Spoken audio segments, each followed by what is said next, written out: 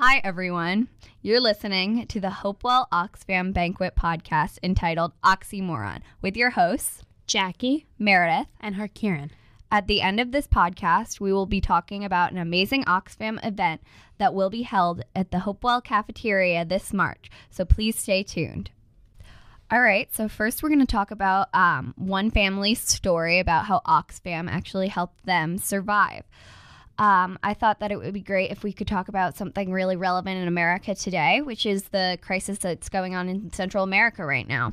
There's a lot of people seeking asylum, and one of these people was from a Guatemalan town named Tucanuman. Yeah, that sounds about right. Yep. I speak so much Spanish, guys. It's just, it's great. Really, really good. And from this little town in Guatemala, there are over 160 migrants and asylum seekers that are just trying to survive every day by trying to get to America. And one of these people's names is, oh God, this Spanish is really not helping me, guys. Hold on. All right. One of these 160 asylum seekers from Guatemala is a young boy named Alex and his family. His father was killed by the MS-13 gang when he was 6 years old, and he already lost one of his siblings on the way to America. Because they're seeking asylum and they have little to no resources whatsoever, OXFam has jumped in and tried to help Alex and his family the best that they can. OXFam coordinators in Guatemala and Mexico have given the family inflatable mattresses, food for the children in the families, drinks, other water purifiers, so that on their way to safety they can purify any water that they come across. And they've also provided them with hot meals while in the shelter and vitamins for their long trip ahead. Hopefully this story will help you be inspired to donate to OXFam in the future, and you can now see what great good OXFam does for humanity. So OXFam is a global organization that wants to end the injustice of poverty and hunger worldwide. So basically their vision is a just world without poverty and hunger, but their mission is to create lasting solutions to end poverty, hunger, and social injustice. So their work falls into four main categories, and the first one is saving lives. So they assist poor communities when disaster strikes, but also work to ensure greater local resilience and the capacity of local responders and governments to deliver disaster response. Wow, that's really cool. Yeah. Their second one is programs to overcome poverty and injustice. So they invest in programs to help people assert their rights so that they can improve their lives. And I think it's more for the long run. So it's not just, okay, this is the first disaster, let's fix it. But then in the future, if something does happen, they'll know how to be okay and safe. Right. Sustainable. It Yeah. has to be sustainable. Their third category is campaigning for social justice. So they work to change laws and practices that keep people trapped in poverty. So basically, if there was something that says the tax is this high, they could work to change it so that people who are poor can afford different things. And their fourth category is public education. So they work to change the way people think about poverty and its causes. I think a lot of people have their own mindset about what poverty is and what it causes and the causes of poverty. So I think they do a good job with explaining that it's not just, okay, you're poor because you have no money. It goes way beyond that. So OXFam has over 70 years of experiences and works in more than 90 countries worldwide, and each year they reach tens of millions of people directly. So speaking of all the amazing things that OXFam does, one of the things that they do is this type of gift-giving exchange where you can get a gift for somebody. Like, let's say it's a pair of goats. You spend $50 to buy a pair of goats for some family overseas, and then you get a card in the mail that says, hey, I bought goats in your name. So it's a really cool experience. What a present. What a gift. So we are going to do a little bit of debate on what is the coolest gift, but also the best gift for that could help communities. So first, we're going to be debating a pair of goats, and who will be debating that is Meredith. And then a pair of sheep will be debated by Harkiran. Okay, so starting debate off, who would like to give their opening statements first? Well, I'm going to talk about my little kids. Yeah. So goats are really great because obviously they're goats, but also many herders like need cattle, but cows use a lot of water and have to eat a lot of grass because they're giant animals. But goats don't need as much water and food as a cow or any other larger farm animal would. And they also are very like hardy and like can survive because like they're stubborn little creatures.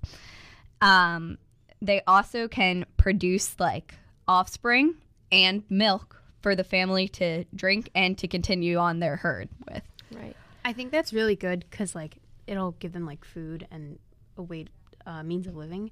But you have to remember that sheep, their like fleece can allow poor families to create their own income, so they could have money, and like through their money they could have more things other than just food. And their wool is used to make local textiles. So Well, I think goats are still better.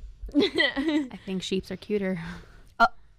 There was no need. All right, I'm gonna break up this tie here, and I'm gonna side with the goats because goats are cute and they're hardy little creatures. They are hardy little creatures. You know, I just feel like spiritually connected to them somehow. The little bleeding noises, like the yeah, very cute. That's the sound I make when I'm dying inside. All right, so moving on. So two other animals that you can purchase: honeybees or a pig. So Meredith, would you like to start off with honeybees or Harkiran? I'm gonna do honeybees because they're adorable. Also, they're really just like great. Like getting a beehive would be so cool to me. Like just like going out in the field and like dancing with my bees. But also like bees produce honey, which is also like a really great way to make money for a family. Right. So that they could buy other stuff, like buy other food or school books or other like essentials like med kits or something like that. So it makes the money, and they're cute little bees. So pigs make money too. They can be a source of income, and they also do double duty as household garbage disposal. That's disgusting. But I think it guarantees a steady output of stinky stuff. And makes it does make a excellent fertilizer for crops. Well, would you rather have an army of like terrifying bees that are under your command or stinky, stupid pigs? But That's the real question. Pigs are really cute when they're little. Yeah, but they're not little for that long. Then they turn into these giant creatures. So on this one, I'm going to have to side with Harkiran. Maybe I have to side with Harkiran because I have two pet potbelly pigs myself. Bias. Well, I also am a beekeeper, so I got a little bit of both. But yeah, siding with the pigs on this one. All right. So moving on to our last debate. This one's not as fun with the animals, but it is still very important. So one of the things you can purchase is a water purifier, and for the same cost, you could also purchase an emergency kit for one family. So, all right. So a water purifier is, super great because everybody needs water to survive. And in a place where you don't have clean water out of your tap, like most Americans do, getting a water purifier would be great because, you don't want to get dehydrated and die. That would really suck. But, if you don't have water, then nothing else is really necessary because you're not going to be able to live that long. So an emergency kit would also be helpful because you get soap, toothbrushes, toothpaste, sleeping mats, mosquito nets, and like so much more. And I think this kit would help parents and kids stay healthy in the long run. So I would have to side with that, but I do understand when you say water is important because it is going to help you survive. Well, if you don't have water, you're not going to need soap. because you can't be using that. All right, that is a good point. So gonna side with water purifier. That's on what I this thought. One. Alrighty, so that is the end conclusion of our debate. So the amazing opportunity that is available for Hopewell students is the Hunger Banquet, which will be held in the Hopewell cafeteria on Thursday, March 7th, from 6 to 7:30. And most likely it'll finish before 7:30, but, you know, that's kind of giving us a little bit of leeway time. So the fee is only $5, and you get a meal out of it, so it's really cool. And forms to sign up for it will be found in the vice principal's office. You can get the form, fill it out, put in your $5, and then turn it into Ms. Valcarcel.